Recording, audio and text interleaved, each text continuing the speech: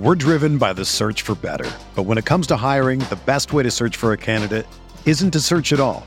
Don't search, match with Indeed. Indeed is your matching and hiring platform with over 350 million global monthly visitors, according to Indeed data, and a matching engine that helps you find quality candidates fast. Ditch the busy work. Use Indeed for scheduling, screening, and messaging so you can connect with candidates faster. Leveraging over 140 million qualifications and preferences every day, Indeed's matching engine is constantly learning from your preferences, so the more you use Indeed, the better it gets. Join more than 3.5 million businesses worldwide that use Indeed to hire great talent fast. And listeners of this show will get a $75 sponsored job credit to get your jobs more visibility at Indeed.com/Blue Wire.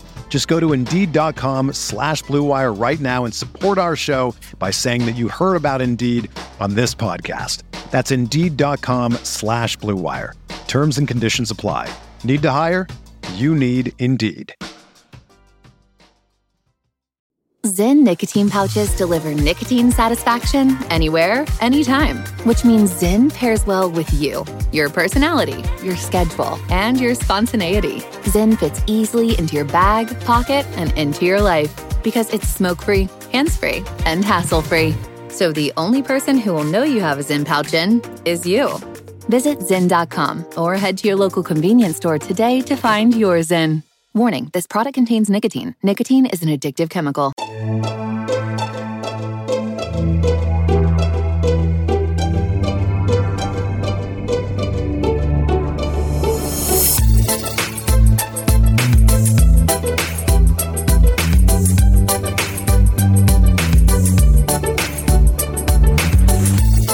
Hey there, Knicks fans. How you doing? It's once again not your boy Jonathan Macri, but your boy Andrew Claudio here with another episode of the Knicks Film School podcast. We are less than a week away from John making his triumphant return to the show. For those wondering where John has been, check out the newsletter from Monday. John gave a very pretty big life update in which he will now be recording from a new location in a new part of New York. And that is all I will say about that. If you want to send John your well wishes, just check out the newsletter from Monday, and I'm sure he'd be happy to oblige you with a comment and response or a thank you or whatever. All that being said, who is here on this episode is the one and only Jeremy Cohen, who is going to have a conversation with John Schmeelk of WFAN's The Bank Shot. It's their Knicks podcast, or I should say his Knicks podcast, in which he really breaks down the NBA and then breaks down the Knicks as a guest on all the time. They're currently on a hiatus because John also works with the New York Giants on their show All In NYG. So while he's been working with the Giants throughout training camp and throughout the preseason, he hasn't really talked much about the Knicks, which is why we gave him the platform to do so here on this show. And it all led to a conversation at the end of this episode in which we ranked all of the New York sports teams in order of closest to a championship. And it was cool to see where the Knicks and the Giants ranked among that list. And full disclosure, this conversation happened on Monday, and me being the downtrodden New York Mets fan in the middle of controversy, I went off a bit. And of course, as I'm recording this at 10:16 on Tuesday night, you're getting to hear this episode and the conversation, more specifically, the frustrations that I voiced at the end after the Mets had one of their best days of the season and have roped me back in. And you gotta believe, and we're going to the ship. All of these hopes that I'm now going to have are going to come crashing down. All that to say, it's a fun conversation, regardless of how some of it might not have aged the best over the last 48 hours. And I think you'll enjoy it. John's very knowledgeable. Check out his podcast, The Bank Shot. Check out all of his stuff with the New York Giants. And thank you again, John, for coming on. And without further ado, here is John Schmeelk with Jeremy Cohen here on the Knicks Film School podcast. Joining me on the Knicks Film School podcast is a guest who needs no introduction, but we're going to do it anyway. I need one. You're right. I think it's worthwhile. He hosts multiple podcasts. Big Blue Kickoff Live, Giants Huddle Podcast, both of those for the New York Football Giants, I should add, and Bank Shot Knicks Podcast. And now that's shot with an O, not an I. Well done. He's a wonderful person. We had to get someone named John to, while Jonathan Macri is out, but this one starts with an H, as in, of course, HJON. Jonathan Schmilk. John Schmilk, how are you doing, man? I'm great, and that is the only proper way to spell John, by the way, just for the record. With HJON, of course. Yeah, of course. Yes. Yeah, absolutely. Well, thank you so much. First of all, I have to ask, so how did everything go in New England? Obviously, the Giants fell short against the Patriots, but how was the experience? It was good. We were in Cleveland and New England up there in Providence for like 8 of 10 days. So it was exhausting. It was felt like about 110 degrees up there. It was really hot. I don't know how these guys ran around for 2 hours. I stood there for 2 hours and I felt like I was going to pass out. So it was good. I'm happy to finally get some real games coming up in a couple weeks here. I'm tired of watching practice in preseason. Let's get some real NFL football action going here.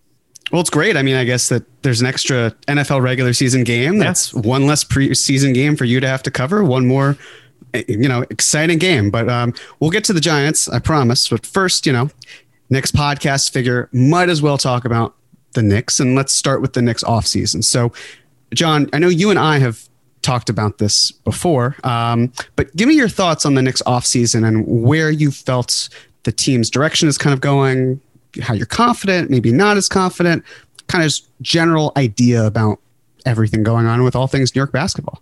I think they did the best they could. Now, that doesn't mean it's like an A+, because I don't think the A+ offseason was realistically available to them. So I think they did great. I mean, the Kemba Walker contract might be the best value of any contract this offseason. He might not be healthy, but at $8 million, I mean, can you really go wrong with the risk? I don't think you can. And you hope between Walker and Rose, you get, maybe they miss 40 games between the two of them. I think that'd probably be a win. So I think you solved, at least temporarily, a big part of your point guard issues, which I think was a big part of this offseason. I think you improved your shooting between the draft and what they did in free agency as well. You lost Reggie Bullock, you lost your defensively, but I think they replaced him well enough with what they did elsewhere. And I think they just set themselves up well for the next move. And I think the important things that Knicks fans have to realize, before last season, I was still on board with the get the high draft pick and, try to get your next star that way, because it's hard to, I think it's probably the most feasible way to find one, even though a lot of luck is involved in it. But once Julius Randle took the step that he did, I think we were at the point where that strategy no longer held water, and it just wasn't going to work. Because if you have an all-NBA player on your roster and RJ Barrett's going to make the improvement that he did, you were never going to be bad enough to get a good enough pick to get a superstar in the draft, barring some, Klay Thompson, Kawhi Leonard level of luck, which frankly just doesn't happen very often and you can't count on. So with that said, I think the Knicks did the best they could in setting themselves up for what their strategy is now going to be. They're not going to have cap space for 2 years, and that's fine. So they're basically saying we're going to make that next step by trading for a superstar. So I think every move they did this offseason was with that in mind. And the contracts and the way they structured them will allow that to happen. Would I have loved Derrick Rose and Nerlens Noel and Alec Burks on 1-year deals instead of 2-year deals? Sure. But I don't think you could have gotten them on 1-year deals. So again, it goes back to the best offseason that was available to them argument, because I do think you had to balance continuity, because you wanted to, try to build a little bit on what you did last year, but at the same time get better and set yourself up to take that next step, which is acquiring a superstar. And I think for the most part, they balanced those two parts of their offseason as best as they could. And now you just wait for a superstar to get annoyed and ask for a trade. And really, Knicks fans, that's where we're at. And it seems every single season or off season, there is a superstar who says, you know what, I've had enough. I want to go elsewhere. The fact about with Rose and Burks and Noel, and really any of the guys who maybe the argument could have been with a 1-year contract, knowing what we know now, because at the time, how would we have known it? But considering what the free agency landscape looks like, where you have two phenomenal all-star free agents who are, one who will definitely hit the market in Zach LaVine, because he's not eligible to even sign a 30% max contract until the offseason anyway. The other in Bradley Beal, who could re-sign for 35% max with the Wizards.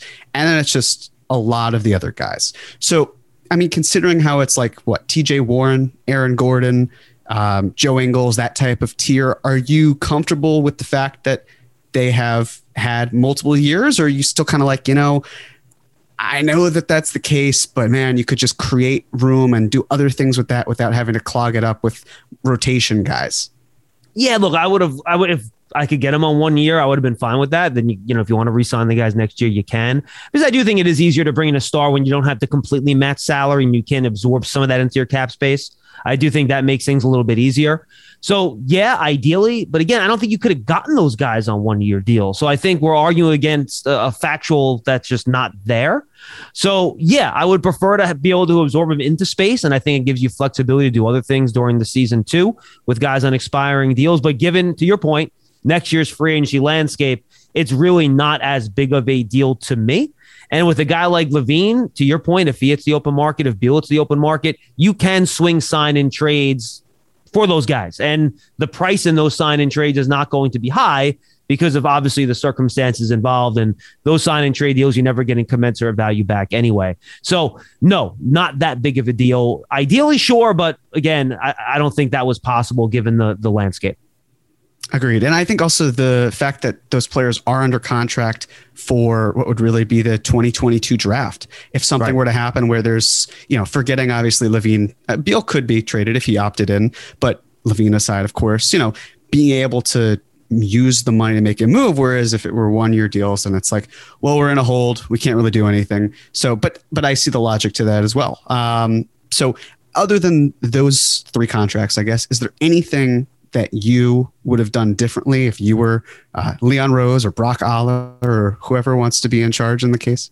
Well, I mean, I think maybe you could have done. I would think one of the things you brought up in a prior podcast, Jeremy, is the Derek Favors trade where they could have absorbed him and then gotten a pick for him. I think that makes a lot of sense. Otherwise, I mean, I think you can argue, it was Fournier the ideal guy. Would you have preferred, to go after one of the other guys that plays a similar position, right? Powell, do you like him better than Fournier? Somebody like that.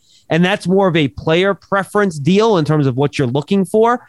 The thing about Fournier is I think he's been asked to play a role that he's not suited to in Orlando, and we've seen that in multiple end-of-game situations actually against the Knicks when they've given him the ball, go run a pick and roll and create something. It doesn't go well for him. And I think we saw that in the Olympics, right? When you played the U.S. in the gold medal game and you said, all right, go get a bucket, and they put their best defender on him, it wasn't happening, and he's forcing up these terrible shots. So the good thing about the Knicks is that he's their third or fourth guy, depending on how you view the point guards and RJ and Julius Randle. So I think it's a good fit for him. He's more of an attack closeouts guy, a catch and shoot guy, secondary pick and roll type of guy, where you're not relying on him to be your primary perimeter threat. So I do think he's a pretty good fit with what the Knicks are going to try to do. But yeah, I mean, I can see arguments for some of those other wings that were out there that you would prefer those guys, but I thought they got Fournier on what was a pretty market value contract where if you have to move him at some point, you can certainly move him. Agreed. And of course, I mean, based on the fact that Fournier and RJ can speak French together, it's pretty important, I think. How many teams have starting wings who can speak French? Well, you have to have at least one Frenchman on the Knicks at all times. I mean, of course. Yeah, you had to fill the quota. Yeah, exactly. But speaking of RJ Barrett, player who speaks French, there's been much ado about kind of what RJ will be, what he could be. The fact that now there's more talent around him, does that benefit him, but does it also maybe hold him back in a certain way because there's only one basketball and RJ can certainly play off the ball, but we want to see him play more on the ball and excel because that's where a lot of his value is going to be. So I'm going to throw you a bit of a curveball instead of kind of what to project or expect from RJ. What would you identify as maybe being more of a disappointing season from RJ Barrett? Ooh, that's a good question. I don't think he took the jump he needed to take as a guy that's going to create his own shot. And to me, that still ultimately is him being able to create high percentage looks for himself. Now, in the pick and roll, and if he gets downhill in a straight line, he can get stuff going towards the basket, draw a foul, finish with his left hand. And I thought he did get a little more crafty around the rim last year, and that's why his at the rim percentage went up. All good things for him. But do I trust give RJ Barrett the ball in an isolation situation with 15 seconds to go in a tie game at the end of the game. No, I don't trust him to do that. We saw him try to do that. I believe it was a Pacers game, and he got stripped by a power forward on a switch, if I recall that game properly. And that play sticks in my mind. And here's the thing with RJ for me. And this goes back to where I think he was maybe a little disappointing last year. I still think there is a athletic limitation with him. He's not explosive at the rim. If he has a runway on a fast break, yeah, he gets big power dunks and everything. But in these short areas, he's not explosive. And I don't think he's very twitchy side to side, which is why I think in those one-on-one situations, he has trouble getting that separation from the defender that you need, which is why we see him so often, Jeremy, trying to take layups into a defender's chest. He can't turn the corner, get his shoulder around, and get a clear path to the rim. Now, can you still be a more efficient offensive player without that elite athleticism? Yes, but it's very difficult. You have to become an elite pull-up shooter. We've seen progress. He's not there yet. You have to be really crafty at the rim, Euro steps, changing direction, little underhanded scoop shots, things like that to make up for that lack of elite athleticism. So that, for me, is still the ultimate question with RJ when you talk about his ceiling, whether or not he's ever going to be the guy that you can give the ball to and tell me, go get me a bucket, or if he's going to be, which I think is the best end game in my opinion for him, the Mr. Do Everything for a team. All right, you need to get a basket off movement. Great. You want to cut to the basket? Great. Catch and shoot a three. Awesome. Take advantage of a mismatch on a switch in the post. Great. Attack a closeout on a kick out. Awesome. Be a secondary or tertiary playmaker. Like to see him improve his passing a little bit. Great. Be a really good defensive player. You can match up on 2s, 3s, or 4s. Great. That to me is where he's going to wind up. I'm not sure unless, again, he completely hits on all these other areas offensively. He's going to be that guy where you can give the ball to a few times a game and say, just go get me a bucket. I largely agree on all of your points. And I think the one great thing is with the two kind of main points being the pull-up shooting and finishing, especially probably with the right hand as well, since he is left-hand dominant. Those are the two things that his trainer, Drew Hanlon, has said he's going to be working on this summer. This was maybe a couple months ago when he was interviewed saying this. So I think the nice thing with RJ is that it's never a question of whether he is willing to do it. If there's a limitation, it's just because maybe he's physically incapable of doing it, not he doesn't have the mental fortitude or the motivation to do that. So agreed. I think that's all of that makes sense. And I did also, if we're talking about sort of end of game plays, I thought that like what they did when they ran in Miami, when they had Julius, I believe, as the decoy, and then they got the ball to RJ, and he was this close to finishing with his left hand, and it caught Miami by surprise. It just didn't convert. So, and now, Jeremy, real quick on that play, the reason I think it worked too is that they gave him a runway, right? They let him pick up speed up top, and he had some separation from the defender when he started the play to pick up that speed to the basket. That's when he's at his best. Absolutely, completely agree. So we've got RJ, we've got Fournier, Randall, Kemba Walker, and hopefully Mitchell Robinson. The Knicks got better. Of course, so did several other teams in the East. Do you see the enhanced competition as kind of reason for a projected regression? Do you feel that's kind of fair? I mean, obviously the Knicks were lights out from three for quite a long time. They defended the three really well, defended the rim well. Do you think it's fair to say that it's kind of a regression of sorts is coming their way, or it's simply just that, other teams got better, the Knicks also got better, so maybe there won't be this big regression coming to New York? Do you mean regression just in terms of record or quality of play?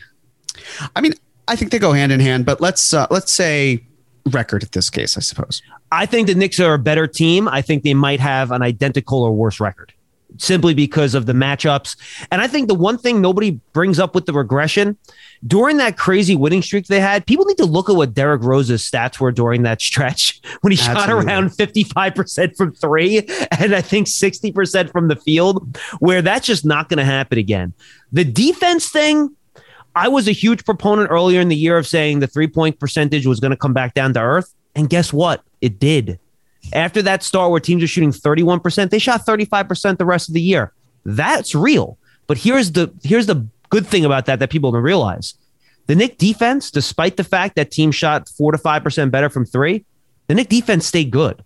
So I think what you actually saw was the underlying parts of the defense actually improved as the season went along, which made that, return to, regression to the norm in terms of the three-point shooting not matter. So I think the defense is going to be fine next year. I think you probably don't have as many good perimeter defensive players as you did last year. So maybe you see a little bit of a regression just from there. I think the rim protection is going to be good.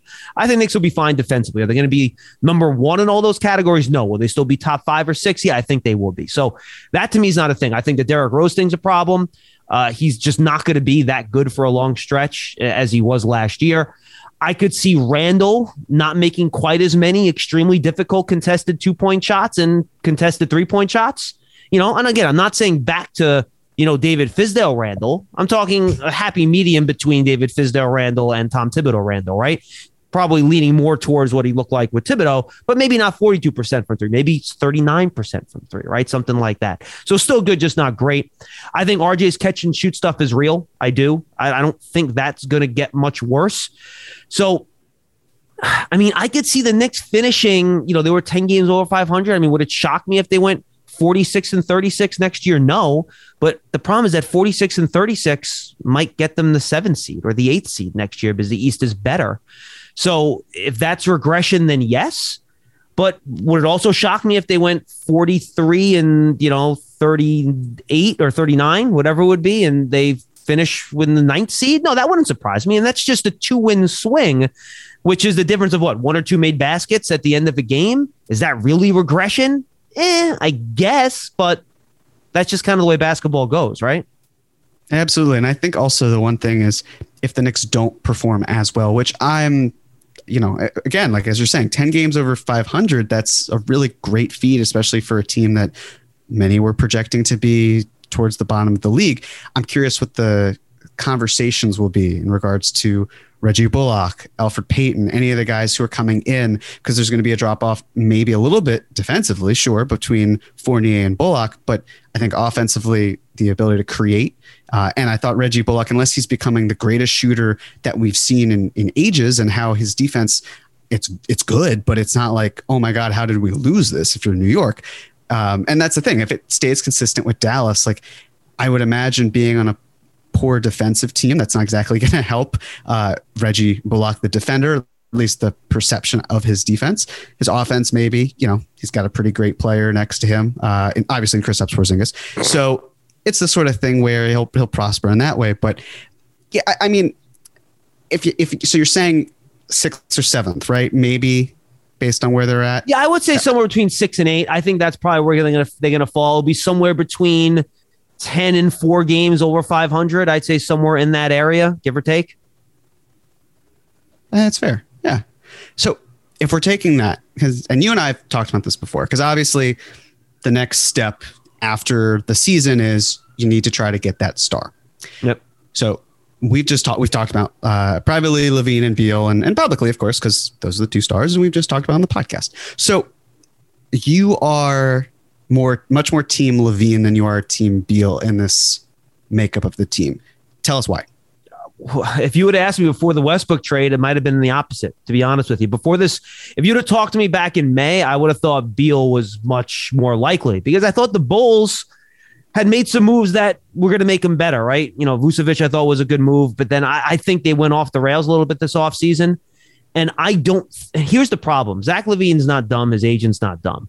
If the Bulls don't become significantly better this year, and by significant, I mean like 4 or 5 seed good, and they're wallowing there, and again, wallowing maybe is a strong word, but if they're hanging out with the Knicks in the 7th, 8th spot, the Bulls have zero flexibility. They trade all their picks. They have no cap space. They can't add anybody. Zach LaVine's going to see that. Why would he sign up for 5 more years of that while he's sharing the ball with DeMar DeRozan, et cetera, et cetera, et cetera? So I just think he's in a situation where he's going to get very unhappy very quickly with what's going on there, which is why I've shifted more to LaVine. Meanwhile, I think the Wizards are going to be better. And I know all these NBA players say how much they love Russell Westbrook. I'm sorry, that dude can't be fun to play with. He just can't be. I don't care what anybody says. I've played with guys that play that way, obviously not to that level, but it's just not a fun game to be a part of, in my opinion. So the other thing about Beal too, do we really know he seems oddly loyal to Washington. I don't quite know why. He just is. I don't get that sense from Zach LaVine. So I just think there's a better chance that LaVine is the fit, just because the Bulls right now seem to be more incompetently run than Washington does, given that Westbrook trade and kind of what else they did this offseason, which is why I think LaVine right now is more likely. But would Beal surprise me if he, come February 1st, he's asking for a trade? No, it wouldn't. I just think LaVine, based on what the Bulls did this offseason and how they've set up, really, let's be honest, guys, set up their next 3 years. I mean, we know what the Bulls are now for 3 years. I just don't see how or why Zach LaVine would sign up for, hey, give me some more of that. I agree. And I feel like, maybe DeMar DeRozan and Patrick Williams have one season where they overlap, where Patrick Williams starts to take that next step and DeMar DeRozan is still in his prime. And, you could package maybe Lonzo and Patrick Williams, but then what is that getting you? And you're depleting your team, and you have to add picks most likely depending on the player. And they have 2 first-round picks, one they acquired in the Lauri Markkanen sign and trade, and one by nature of the step-in rule that they're allowed to trade. But I guess the one thing I'm personally curious about with LaVine, and you could probably say this about Randall to an extent as well, as this was a weird season. It was, it's not like these players have never played basketball before and suddenly an open gym. I mean, we have years and years worth of data behind it. But I understand the concept of, shooting, if it's up, we know about the bubble and all of that. But the difference with me, I guess, in my thinking is that Randall put his name on the dotted line and LaVine didn't. And I think that LaVine is still going to get a max contract because he just simply will, barring some sort of injury. And even then, I think the Bulls, they're all in. There's a desperation factor. But I guess my question to you is, from what you've seen with LaVine this past season, do you feel very confident that that is simply like a stepping stone and he's going to continue to get better or still play at that level? Or do you have any sort of hesitancy about, he's a great player, he's athletic. I think I saw recently that he hasn't won 4 games in a row since UCLA. Of course, basketball's a team sport. Like that sort of mindset. Does that factor in at all? Or are you kind of just like on the other direction? Is it somewhere in the middle? Or where are you at? Yeah, because his offense was never a question for me, right? So, did he get better this year? Sure. But when I had hesitation of wanting to bring in Zach LaVine before this year, it wasn't because, I just don't think he's that efficient of an offensive player. It's the other stuff. And something that makes me a little more optimistic about him, I'm not sure if you heard Jeff Van Gundy on the Zach Lowe podcast. They talked a lot about the Olympic team, and he raved about Zach LaVine with the Olympic team. And he just said he was willing to take a side role, did all the things the coaching staff wanted him to. He was a really good soldier. And I wonder if he's hitting that maturity point now where he's understanding what it takes to win a little bit. And I think with a guy like LaVine, in a lot of ways, it was always kind of mental with him, right? Where you kind of have to figure out exactly how to balance me with team offense and defense and what it takes to win. And I wonder if his Olympic experience maybe helped with that a little bit. So I think he's figuring it out. Could the bubble have helped his ridiculous nearly 50, 40, 90 shooting year? Absolutely. But offense is never the issue with him. I don't know. And maybe you guys have a better feel for this too. I've kind of tried to find stuff. I haven't. What he feels about Thibodeau. They have experience together. Obviously, I don't know what that relationship's like. But maybe if he's, spent time around Greg Popovich and those type of guys, he's like, all right, maybe I'm now ready to be coached hard. And that's a good fit for me. And I've seen how Thibodeau has taken players like me. And I think Randall and LaVine to some extent were similar, right? And where they were. Great numbers. People didn't know if they can translate those numbers to winning. So maybe he thinks Thibodeau can turn him into that type of guy. It's a good question. The good thing, though, is that we don't have to just decide on Zach LaVine based off the bubble season, right? We're going to have another sample size coming up here, whether it's the trade deadline or the full year, to get a better feel for it. So I think how he fits in with that roster will be interesting, and how much he's willing to share and try to make that team work rather than just trying to maximize his value too. So I think we are in a bit of a wait and see process for LaVine, but if I was asked right now, would I be willing to roll the dice on him on a max deal? My answer would be yes. Absolutely fair. And I think the one thing with him and Tibbs is that, the season before Tibbs got there, LaVine was playing 82 games. Tibbs arrives. Of course, it's the ACL tear season, but I think critics could point to the fact that LaVine was playing 37 minutes a game. But that's, I mean, to me, when I see that, it's like, again, you could tear your ACL very early on. You know, like Spencer Dinwiddie, he tore his ACL and he was in the third game of the season and he really wasn't playing minutes. Like, it's just the more you play, the more likely you are to be hurt. That's just the way it is, but it's not necessarily the reason for it. But I guess the point I'm getting to here is that the comments that LaVine made in the past, they were about how he appreciated that Tibbs trusted him and he was often the go-to player. And even though with the ACL tear and being traded to the Bulls, it was kind of just like, well, this is still someone who believes in me, who empowered me, made me a better player. And for that, I'm grateful. I'm paraphrasing. Is it lip service? Maybe. Who knows? He could just be really good with the media and whatnot. But I don't think it is. I think he legitimately felt like he gained something there. And I think that's important. So we shall see with Zach LaVine. But now I want to kind of transition more towards Giant season, football season, I guess. You know, if you will. Before we do that, can I throw one more thing in? Please, yeah. Yes. I know Macri, and I read his newsletter. He's very high on Obi Toppin. I feel like he wouldn't trade Obi Toppin for, like, you know, the name your NBA All-Star. I don't get it. I gotta be honest with you. And I'm probably gonna make some Knicks fans mad here. I'm gonna ask you guys two questions. Mm-hmm. Can Obi Toppin consistently create his own shot and score? I have trouble seeing it happening consistently. I think he can do it as like a fringe starter if Julius Randle's not here, but I don't think it's the sort of thing where that's his bread and butter by any stretch. I agree. What level of defender would you consider Obi Toppin? I think he was adequate enough. You know, I mean, the high hips concern was there, but hit him well. And I think that's where I was a little more impressed, just because my expectations were down here. And I was like, oh, he can hold his own at moments. That's fine. I agree. So we're at adequate shot creator, or maybe slightly below adequate. We're at adequate defender. We are at, let's say, adequate 3-point shooter at this point. You know, adequate. He's okay. He's fine. The spotting up's getting better. Yeah, absolutely. Especially from the corner. And we're seeing improvement. All that's great. He's 24. He's an older rookie. So a guy that's adequate at three things and already 24 years old, Knicks fans, prepare yourselves. If there's a big trade for a star, that dude's the first guy in the list going out of town. And it's not Obi's fault. If he's in a different team with a different opportunity, without Julius Randle in front of him, maybe it could work. And by the way, my little secret thing, I think RJ Barrett can be a small ball 4 sometime soon. He's strong and can rebound the hell out of the ball. Where the heck is Obi? I mean, he's not playing center. You're not playing Randle at small forward. So what, you're not going to trade this guy to play 13 minutes a game? Because you know Randall's playing 35.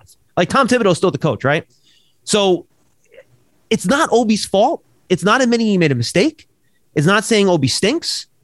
But it could not make more sense in the world for him to be the first guy on the train out when that trade happens. It's just the circumstance, and that's okay. It's not a bad thing. That's just the way it is. Had to say that piece. Thank you. No, and I agree. And I think the funny thing as well about, like, when you're saying it's not his fault, I had an instant flashback to Good Will Hunting, where it's like, it's not his fault. It's not his fault no matter what. And I completely agree. I think that's one of the things that John Macri and I agree on a lot of things often. That's the one thing where I think we're very further apart, is that for the same reasons. It's like, because Randall's going to play and because we know that the Knicks are keeping him long-term, they're not going to play Obi at the 4 and the 5. And I've said this on this podcast before, but I'll say it again. They just don't have the interest of playing Obi and Randall together for extended minutes. They like that 5 who's a rim protector. So basically you're looking at Obi and you're saying, like, this is someone where we're trying to maybe squeeze out productive minutes for maybe 16 minutes a game at most this year. Last year it was closer to 12, I think. And you're basically trying to look at, like, we can replace that talent. And you can. I mean, if you establish a way to get 3, 4, legitimate good guys, and I'm saying, like, from, let's say, above average starter to elite player, hopefully even on the scale of 3 all-stars, if you're able to do something, or RJ Barrett progresses, whatever it might be. That's where the salary filler comes from, is someone like Fournier, someone like Burke, someone like Noel, maybe even someone like Mitch, depending on what they want to do, but also Obi Toppin. And, again, like you want someone who can be a 4 and play 16 minutes a game, you can find that relatively easy. I think it's mostly just that as Knicks fans, and because of the fact that we've seen so many players come and go, I mean, we're still talking about a Charlie Ward curse that's not going to end this year, and it's certainly not going to end next year. So assuming that RJ Barrett stays, then it's like what, since 99, that's the first year, and it'll be 2023. So we're talking about 24 years, which, let's face it, is longer than some of our listeners have been alive. Not me. I am older than that, but for some of them. So the fact being there, where if there's just not an avenue for him to go, it's easy to surmise why he would be on the way out. So I appreciate you saying that. And by the way, I appreciate and understand the sickness. I still want Frank Ntilikina back on this roster. I get it. I mean, sure. I get it. Me too. Get it. Yeah, I get it. So, but that, you know what though? And I've said this to John. John's who I go to talk to, have him on my podcast, The Bank Shot, or talk to him on the stuff you guys do for Knicks Film School when I need like that shot of Knicks optimism. And he always thinks the best of people. He thinks things are going to work out. And I'm the opposite. I don't know if it's just, the years on this planet. I'm very much a realist in that way, in that I'm kind of the prepare for the worst, hope for the best type of mentality. And John just always sees the sunny side of the street. And I love that, which is why I open his newsletter after a bad game. Sometimes I'm like, John's going to find that 3-minute period from Theo Pinson that's going to make him feel better on the day after a game. And sometimes you need that as a Knicks fan. You really do. So it's appreciated on this end. Let me just tell you that. If you're a basketball junkie, then you know there's no better time of year than the NBA playoffs. Twice a week, JJ Redick is cooking on his podcast, The Old Man and the Three. He has guys come on in all stages of their careers to talk about the league and share stories you won't hear anywhere else, including Devin Booker on why he talks so much trash, Ray Allen's epic free throw competitions with LeBron in Miami, and the moment Tyrese Halliburton knew Pascal Siakam would be a good fit in Indy. In addition to player interviews, every Monday JJ breaks down the top 3 things happening around the NBA with unmatched analysis, not outlandish takes, and is often joined by masterminds of the game like Tim Legler to dive deep on rookie reports, trade breakdowns, and why is mean mugging now a tech? You won't find another outlet that covers the game as comprehensively and with such insight as JJ does it on The Old Man and the Three. Make this your companion podcast during the playoffs. Listen to The Old Man and the Three ad-free on Wondery Plus or wherever you get your podcasts. We're driven by the search for better. But when it comes to hiring, the best way to search for a candidate isn't to search at all. Don't search, match with Indeed. Indeed is your matching and hiring platform with over 350 million global monthly visitors, according to Indeed data, and a matching engine that helps you find quality candidates fast. Ditch the busy work. Use Indeed for scheduling, screening, and messaging so you can connect with candidates faster. Leveraging over 140 million qualifications and preferences every day, Indeed's matching engine is constantly learning from your preferences, so the more you use Indeed, the better it gets. Join more than 3.5 million businesses worldwide that use Indeed to hire great talent fast. And listeners of this show will get a $75 sponsored job credit to get your jobs more visibility at Indeed.com/Blue Wire. Just go to Indeed.com/Blue Wire right now and support our show by saying that you heard about Indeed on this podcast. That's Indeed.com/Blue Wire. Terms and conditions apply. Need to hire? You need Indeed. Get ready for the greatest roast of all time, the Roast of Tom Brady, a Netflix live event happening May 5th. Hosted by Kevin Hart, the 7-time world champion gets his cleats held to the fire by famous friends and frenemies on an unforgettable night where everything is fair game. Tune in on May 5th at 5 p.m. Pacific time for the Roast of Tom Brady, live only on Netflix. Moving on to football season. So there are several Knicks fans listening to this who are also Giants fans, such as myself. So I'll be honest. The question in front of me is, which team would you tell Giants and Knicks fans to be more excited about this coming season? But I'm actually going to pull an audible. Oh, okay. Football term there. I'm going to ask John, why should I care about the Giants this year? I say that as a Giants fan because I got to tell you, personally, I have shifted further and further away from football. It's kind of lost my interest over the years. Used to be I'd just sit in front of a TV every Sunday, watch for hours, and now it's a little less so. And, I'm sure David Gettleman is partially a reason for why that's the case. But because I've been following at a distance, what exactly should I be, or why should I be hopeful of the Giants, and what are some of the reasons for why that should be the case? Well, this is a big crossroads season for them, to be honest with you. A lot of what they've done the last 3 or 4 years, you're going to figure out this year if it's working.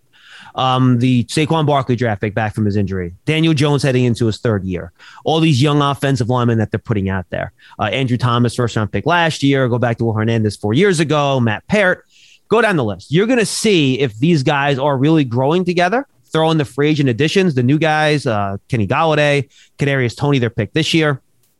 Is everything going to come together and work? And I think offensively, they're extremely young. They have a lot of guys that are learning to play together. In a lot of ways we've seen with the Knicks the last couple of years, right? They're kind of growing together. You hope they come together and they put it together. We'll see when the regular season comes if that happens. We don't know yet. And I think Daniel Jones has literally every physical tool you would want out of a quarterback. I did not think that when they drafted him. I've seen him on the practice field. He can make every throw. He's fast. He's a good kid. There's no reason not to want him to succeed. In a lot of ways, he approaches the game a lot like RJ Barrett does, right? He's that type of person, that type of leader. So for me, that's why Giant fans should be excited. And that's the stuff that you don't know about, right? I think you should feel pretty good about the defensive side of the ball. They bring back a lot of the same guys. Their defense was good last year. Patrick Graham, I think, will probably be a head coach in this league in 3 or 4 years, maybe sooner than that. So I think the defense is going to be really good. And you get to see if all these young pieces on the offense can come together, and some of the new guys too, to really give you something to have fun with. And I think this is the first time since 2017 going into a year I felt really good that this team has a chance to really win the division. And I think they do. Certain things have to go right. They have to stay healthy, all those things that usually go into an NFL season, right?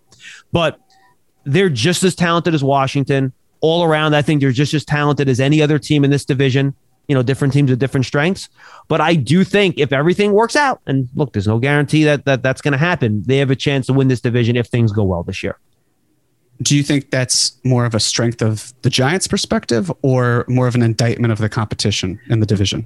Hey, look, I'm not going to lie to you. It's not a great division. A team last year made the playoffs under 500 and they won the division. So, you aren't rolling the Packers and the Ravens and the Browns and the Steelers and, look at the NFC West, go down the list. So, yes, it is as much of an opportunity as it is anything else. Like, you could argue that they have a better chance of winning the division than, say, getting a wild card. I think that is a legitimate conversation to have. So, yeah, certainly. When you break down a team's chances to make the playoffs in the NFL, you start the division. Half your schedule, or I shouldn't say half, 6 out of 17 games, so just over a third come in your division. So, yeah, that matters. So, part of the division is definitely part of that calculation for sure. Do you think, because from what I'm reading online and listening and whatnot, if it's on the internet, it has to be true. Well, it's absolutely true. But it seems as though the offensive line, you called it young, which is accurate from what I know. In terms of kind of like the Daniel Jones versus the offensive line conversation, because this is Daniel Jones' 3rd year. Yep. It's usually the 3rd year is when you start to maybe see more improvement for these guys. Is it kind of like a chicken and egg situation? Because you need a good offensive line for your quarterback to be good, but your quarterback also has to be good on his own and the offensive line in that factor. Is there maybe one that's more fascinating than the other, especially because Saquon Barkley coming back from the torn ACL, he's going to need good blocking in front of him, find the paths. Where are we at with that? I am very much of everything starts with an offense at the offensive line type of guy. You don't have to be great, but you need to be around average, right? Like, you don't want to have the 29th best offensive line, but if you have the 20th best offensive line, all right, that's fine. It just needs to be good enough for your offense to function. And I think that's where we're at.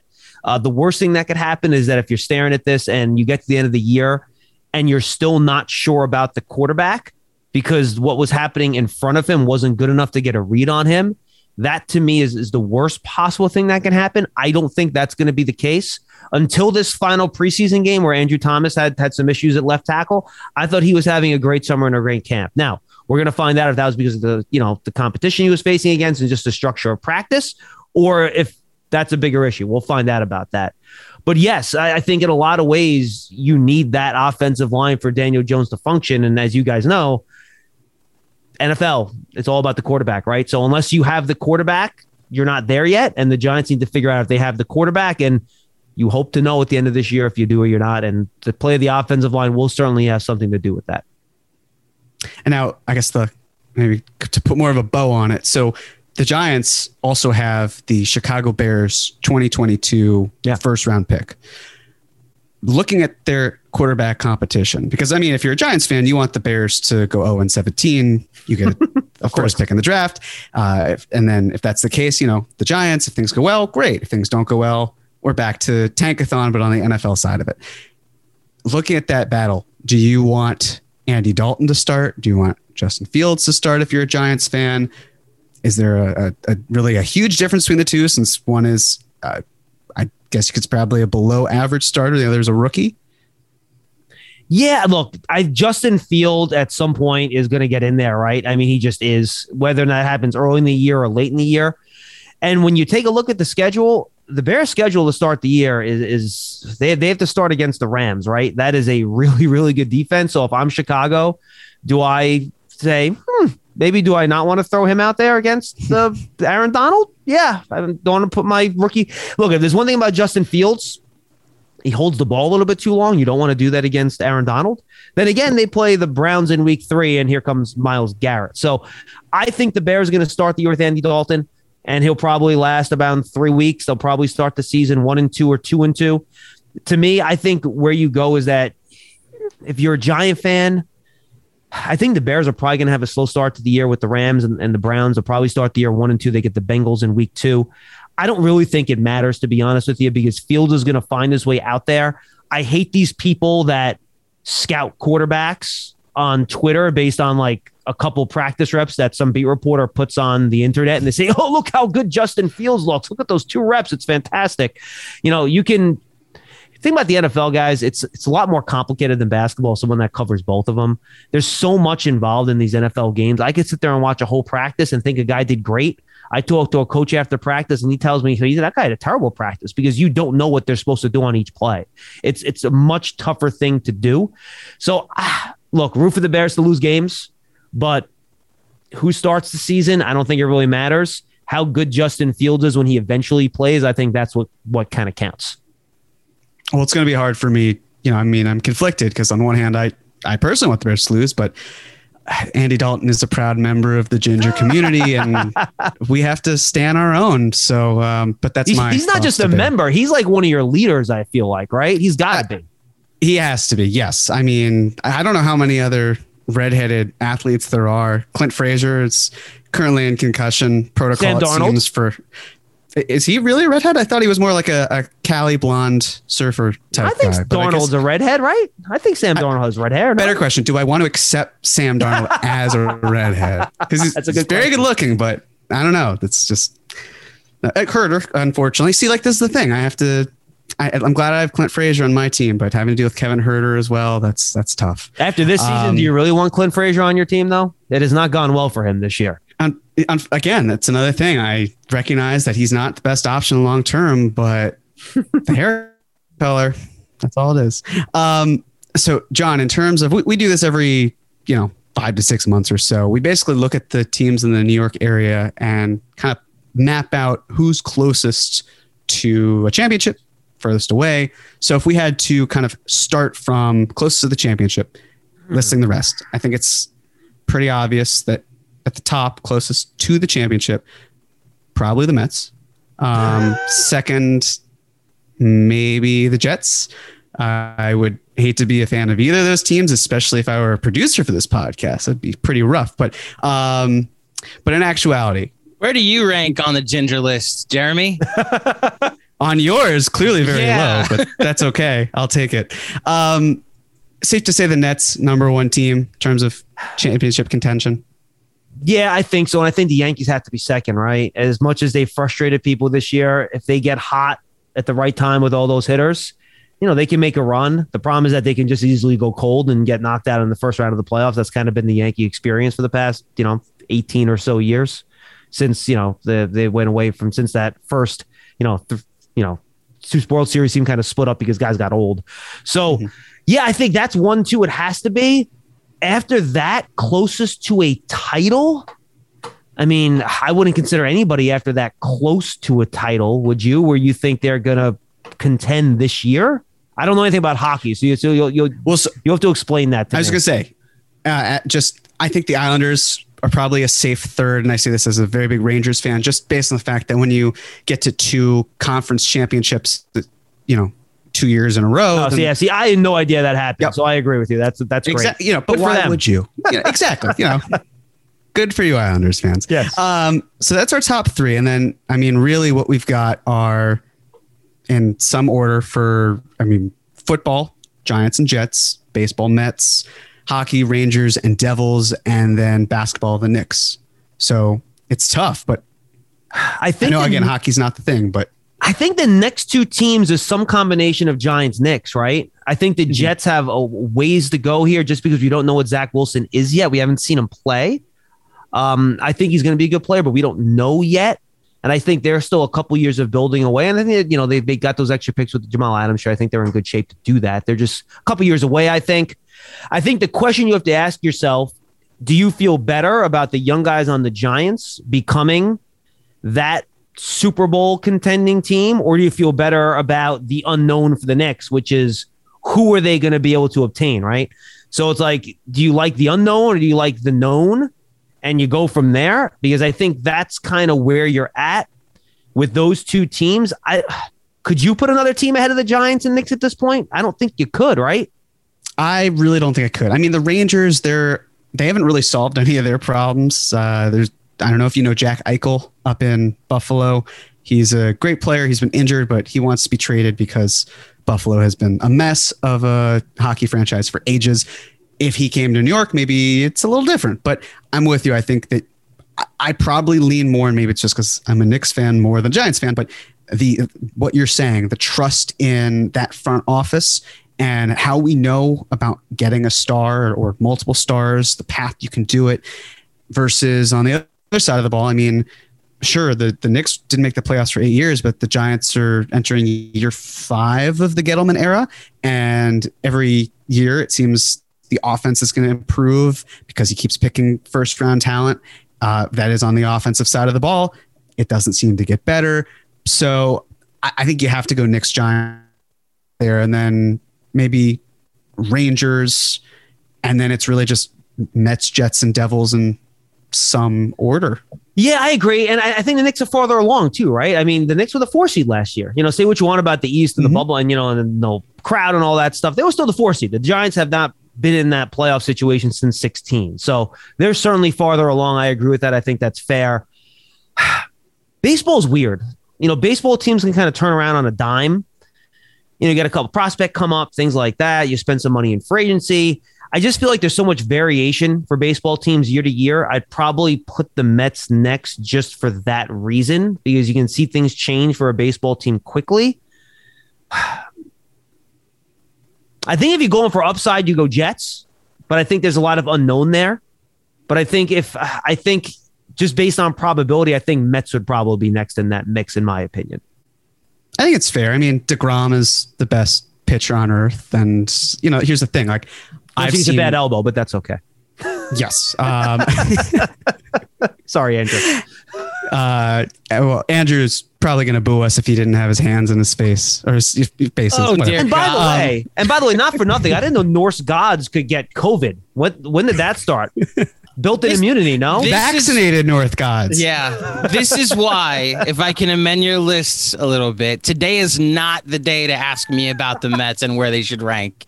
They're dead last. Thumbs down. They're very much on the way down, John. Okay, that's the worst part about this list is that you're right about baseball, and that realistically, the Mets have time to make a run. They probably on paper have the talent to make a run this season in a division that's been pretty mediocre all year.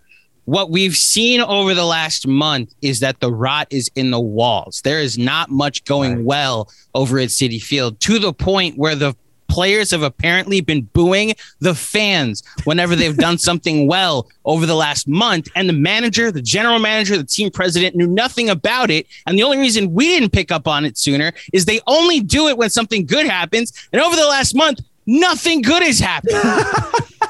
Well, it's the opposite, right? The Yankees had the thumbs down thing when they did good things a few years ago. Put them a win away from the World Series. Yeah. Dude, what is Javi Baez doing? I mean, I don't get it. Dude, the first rule when you're advising a player about this stuff, and I haven't worked PR, but I've been around enough people that have, you do not turn on your customer base. Nope. you know who you don't annoy? The people that are buying tickets to what you do. Never a good plan, ever. Period. That's like, no. It would be like if all of a sudden, like, we decided to make fun of all our Patreon customers. Yes, just be like, not see, a good idea. Yep. You know what? We're gonna now give you a thumbs down every time you listen to one of our episodes. You know, no, it's just bad. It's not even just a bad baseball thing. It's like a bad business thing. Put it this way. You know what happened to me if I opened up one of my Giants podcasts and started killing our season ticket holders? Yes. I'd be out of a job. Bye, John. Which probably tells you what's gonna happen to Javi Baez soon. Yes, probably. I have, which only makes that trade look even worse, because you trade for an impending free agent to kind of right the ship and make the playoffs. The Mets were in first place, right, when the trade was done. Mm-hmm. And now you're talking about a Mets team that's going to finish in third. Most of their wins in the month of August have come from against the Nationals. Mm-hmm. And Baez probably leaves because if you're re-signing him, you're basically just hoping that the fan base forgives. But again, like, he's batting just above 200 for his Mets stretch. Like, that's you can't boo the fans, especially if you're doing that. Well, guys, Lindor's worst. They've committed to that dude. Yeah, like, because it's a 10-year commitment, it makes it. I will say, he had like a bad month and a half to start the year where he hit literally nothing. Like, had Javi Baez's contact rate the first month and a half, and then started to round out some more of his career averages, and defensively, he's still been great. So again, I don't mean he's worse as a player. I just mean the fact that he is turning on the fans after committing to him for 10 years. He's gone in 2 months. Not our problem anymore. No. Yes. So the Mets are last is where we're going with this. Just appease me. The Mets need to be for last. you. Thank you. Can I jump in real quick with one suggestion for the list? Because you had it interchangeable to Giants and Knicks could be 4 or 5. I have a theory, and having a Giants employee on, I don't know if you can comment on this or not, but I'll ask and you go either way. Sure. So, like, there's a quarterback in Green Bay that's going to spend his final season in Green Bay this year. The Last Dance. The Last Dance, as they've campaigned it as throughout the national media. The Giants, if they show this year that they're a quarterback away, what's to say that after Tom Brady just went to Tampa Bay, why can't the Giants quarterback next year be Aaron Rodgers? And if the defense is as good as it was last year and the Giants are only a quarterback away, why can't the Giants be the next closest to a title, because Aaron Rodgers is going to be their quarterback next year? Here's the thing. Aaron Rodgers wants to be on the West Coast. He gave all those teams he wanted to get traded to. I don't think any of them were Central Time Zone or Eastward, to be honest with you. So I have no idea what the Giants are thinking. It was Denver, Las Vegas, right? Denver's the other one that would. Seattle maybe was on the list, I think. Yeah. I just think a coast is more what they want. Is they want a bigger city like LA or a bigger city like New York. I think if you told Shailene Woodley you get to live in, Dumbo for all of football season, I think you'll be fine, Hey, look, Aaron Rodgers is fantastic. So you never know. But the Giants, I will tell you this, 1,000%, the Giants believe Daniel Jones is the guy. Okay. They believe it. We're going to find out this year how right they are. Then they're 5. Then they're number 5, because I don't. Yeah. Fair enough. John, before we get you out of here. Yeah. Andrew has a fascinating opinion on the Giants, specifically on one player. Uh-oh. Yeah, no, you You're not got gonna get me in Andrew. trouble, I'm are you? gonna let you No, you're gonna get introduce. me in trouble. I'm gonna get Andrew in trouble because this is the plan now. Okay. Andrew, why don't you tell our friend John here All right. what the situation? I got no is. shame. Okay, let's do this. So the caveat I will give is that I feel I've been misunderstood with this opinion, John. And Okay. I don't look when I am evaluating a player's Hall of Fame resume. I don't like to look at small sample sizes, as especially when team accomplishments get brought into play. I like to look at the whole thing. Like Kevin Durant, if you're going to say, oh, he lost in the playoffs, he's a loser. It's like, well, we're talking about the matter of an inch and he hits one of the biggest game-winning shots of all time. That's not an accurate depiction of his contribution to his team. We need to look at a bigger sample size. So when the Hall of Fame comes around for one, Eli Manning, my hero, by the way, the reason that the Patriots didn't have an undefeated season, by all my friends in college that were Patriots fans that continued to give me crap, were like, had to shut up and eat all of my crow because you lost to Eli? That's the quarterback that ended your season? He's the Brady stopper, baby. Bingo. Like he's going, and like I acknowledge he's going to make the Hall of Fame. I just tend to look at the 8 quarters of the Giants defense completely shutting down one of the best offenses I've ever seen. And I put that more toward the reason why the Giants won, but you can't give an entire defensive line Super Bowl MVP. So when I hear, of course, Eli's a Hall of Famer, he won 2 Super Bowls and 2 Super Bowl MVPs. That's not a good enough argument. I look at his larger sample size where the career has some compiled yards and stuff. He's in the top 10 on some lists, which I get, but like Matt Ryan's going to pass him in yards this year. I don't think Matt Ryan's a Hall of Famer. Right. So all that to say, CP and I have more gone back and forth on this, that Eli Manning is not a Hall of Famer when you really look at him take away the 2 Super Bowls. And he's like, the argument is the 2 Super Bowls. No, I know. I think both of you guys are right? Okay. I think if you take away the 2 Super Bowls, I think then sure.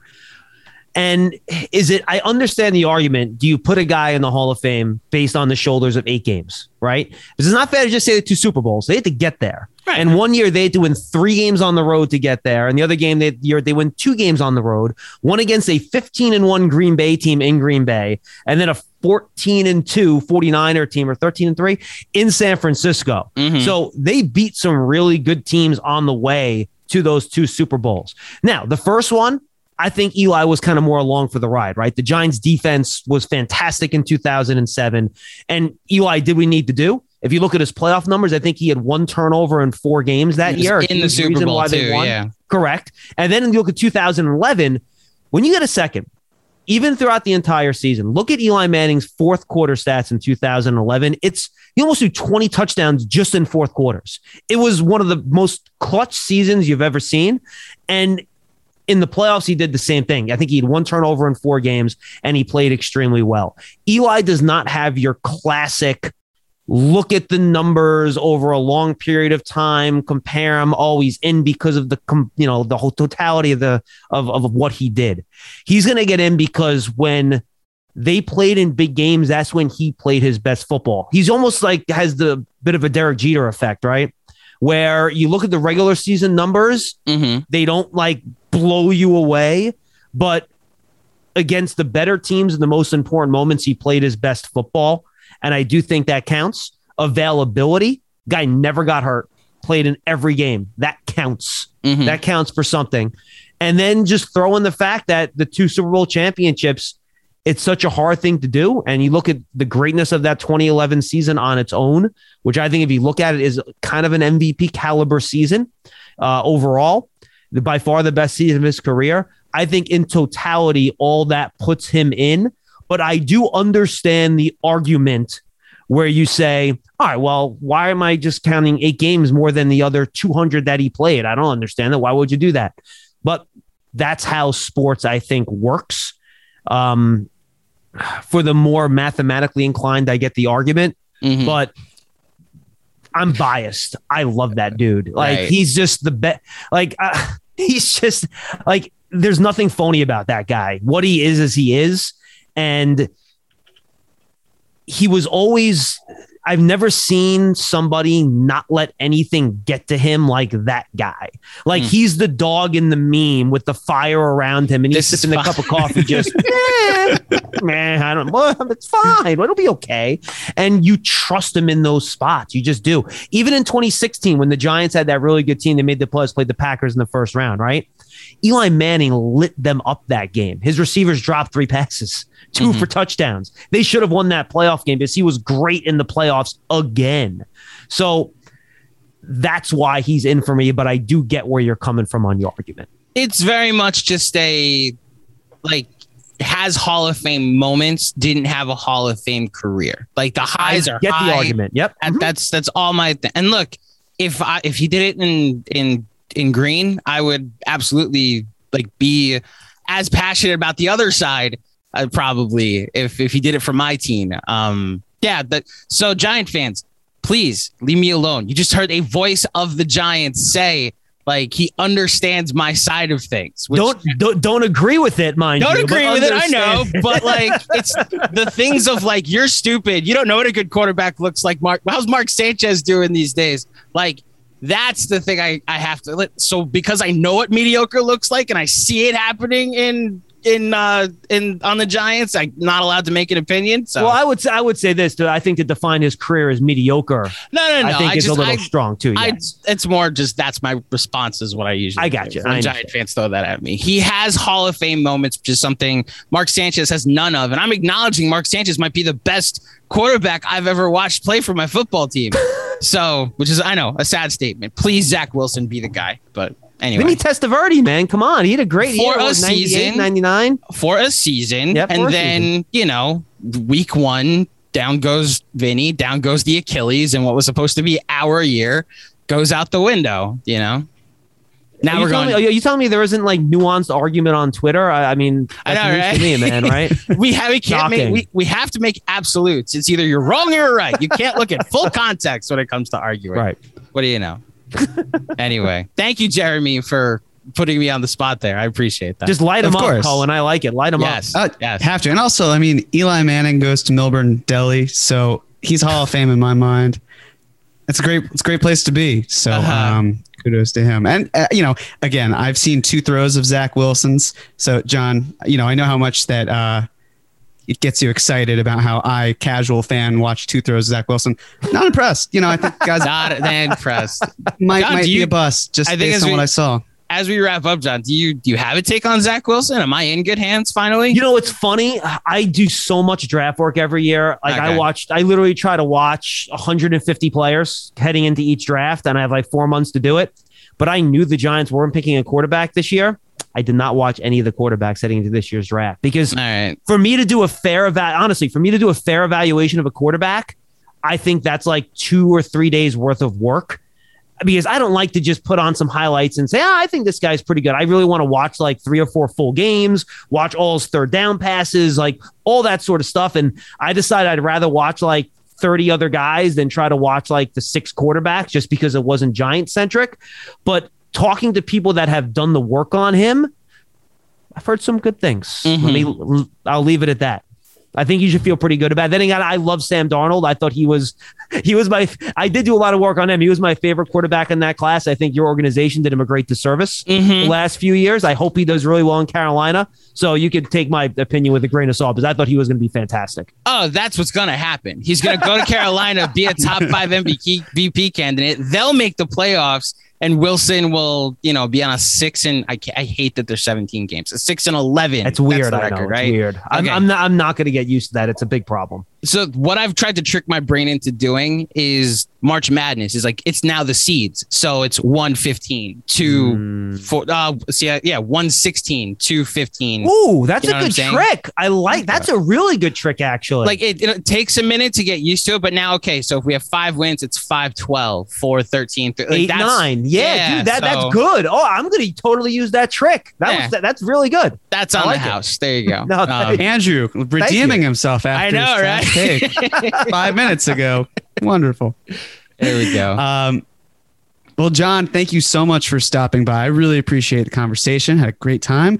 The floor is yours. Anything you'd like to plug? Tell the people. I mean, they know from the beginning of the pod where they can find you, but tell them again. Yeah, guys, Giants Podcast Network. Check it out. Giants mobile app, giants.com/podcast. All of your favorite podcast platforms. We have our daily live show, Big Blue Kickoff Live. We take calls for an hour every day talking Giants. Giants Huddle Podcast is kind of our interview podcast. We just launched a special 10th anniversary podcast called the All In NYG Podcast, celebrating the 10th anniversary of Super Bowl 46. Our first episode was literally an hour conversation with Eli Manning and Justin Tuck, no host. Just those two guys talking for an hour. It's pretty awesome. We have another episode dropping the week this upcoming week before Labor Day. I'm not sure if I'm allowed to say what episode it is, but there's a bunch of big guys that'll be talking to each other. That's a large group of players. I think you can kind of figure it out from there. It's a lot of fun. I listened to the raw audio. There's going to be a lot of editing there to make it good for air, but it's a lot of fun. It's very entertaining. Make sure you guys check that out. And then, of course, for Knicks fans out there, The Bank Shot. You can find it on Odyssey.com, WFAN.com. I'm on a bit of a hiatus right now. I'm taking about 2 weeks off as we get ready for the NFL season. Knicks will probably be quiet. You guys know when does camp open? Do we know that, by the way, yet, guys? Do we know when camp opens for the Knicks? Is October 6th, Jeremy? I think it is, and then Something preseason's like October 10th. Both of those numbers are probably days. wrong. Well, it's probably they might start in September. Honestly, I haven't even really checked. I've just neither have I. So So we're taking a few weeks off is the bottom line. Yeah. We'll be back at sometime near the end of September. But make sure you guys check out the archive. We've had some good guests on. And just appreciate you guys do great work over there at Film School. You guys really do. You do a real service to Knick fans. Keep up the good work. Tell Macri to unpack those boxes, man. I mean, his kids are looking for their toys. You know, they're sitting there. They're disappointed. Tell him to get to work, man. I mean, come on. He's got to clean those boxes out quicker. I know it's tough work, but geez. Come on, Macri. John Macri, the magic is in the work. Get those boxes unpacked, man. There you go. Well done. Thank you. John Schmuelk, thank you so much for coming on. Thank you, guys. Big thanks to John for coming on today's show. Guys, if you dug this episode, do us a gigantic favor. Head on over to iTunes, drop a 5-star rating and a review. We'll be back on Friday with one more episode minus Macri. And then John, of course, will make his big return to the show on Sunday/Monday. Until next time, thank you for listening. Stay safe out there, and we'll speak with you soon. Peace out.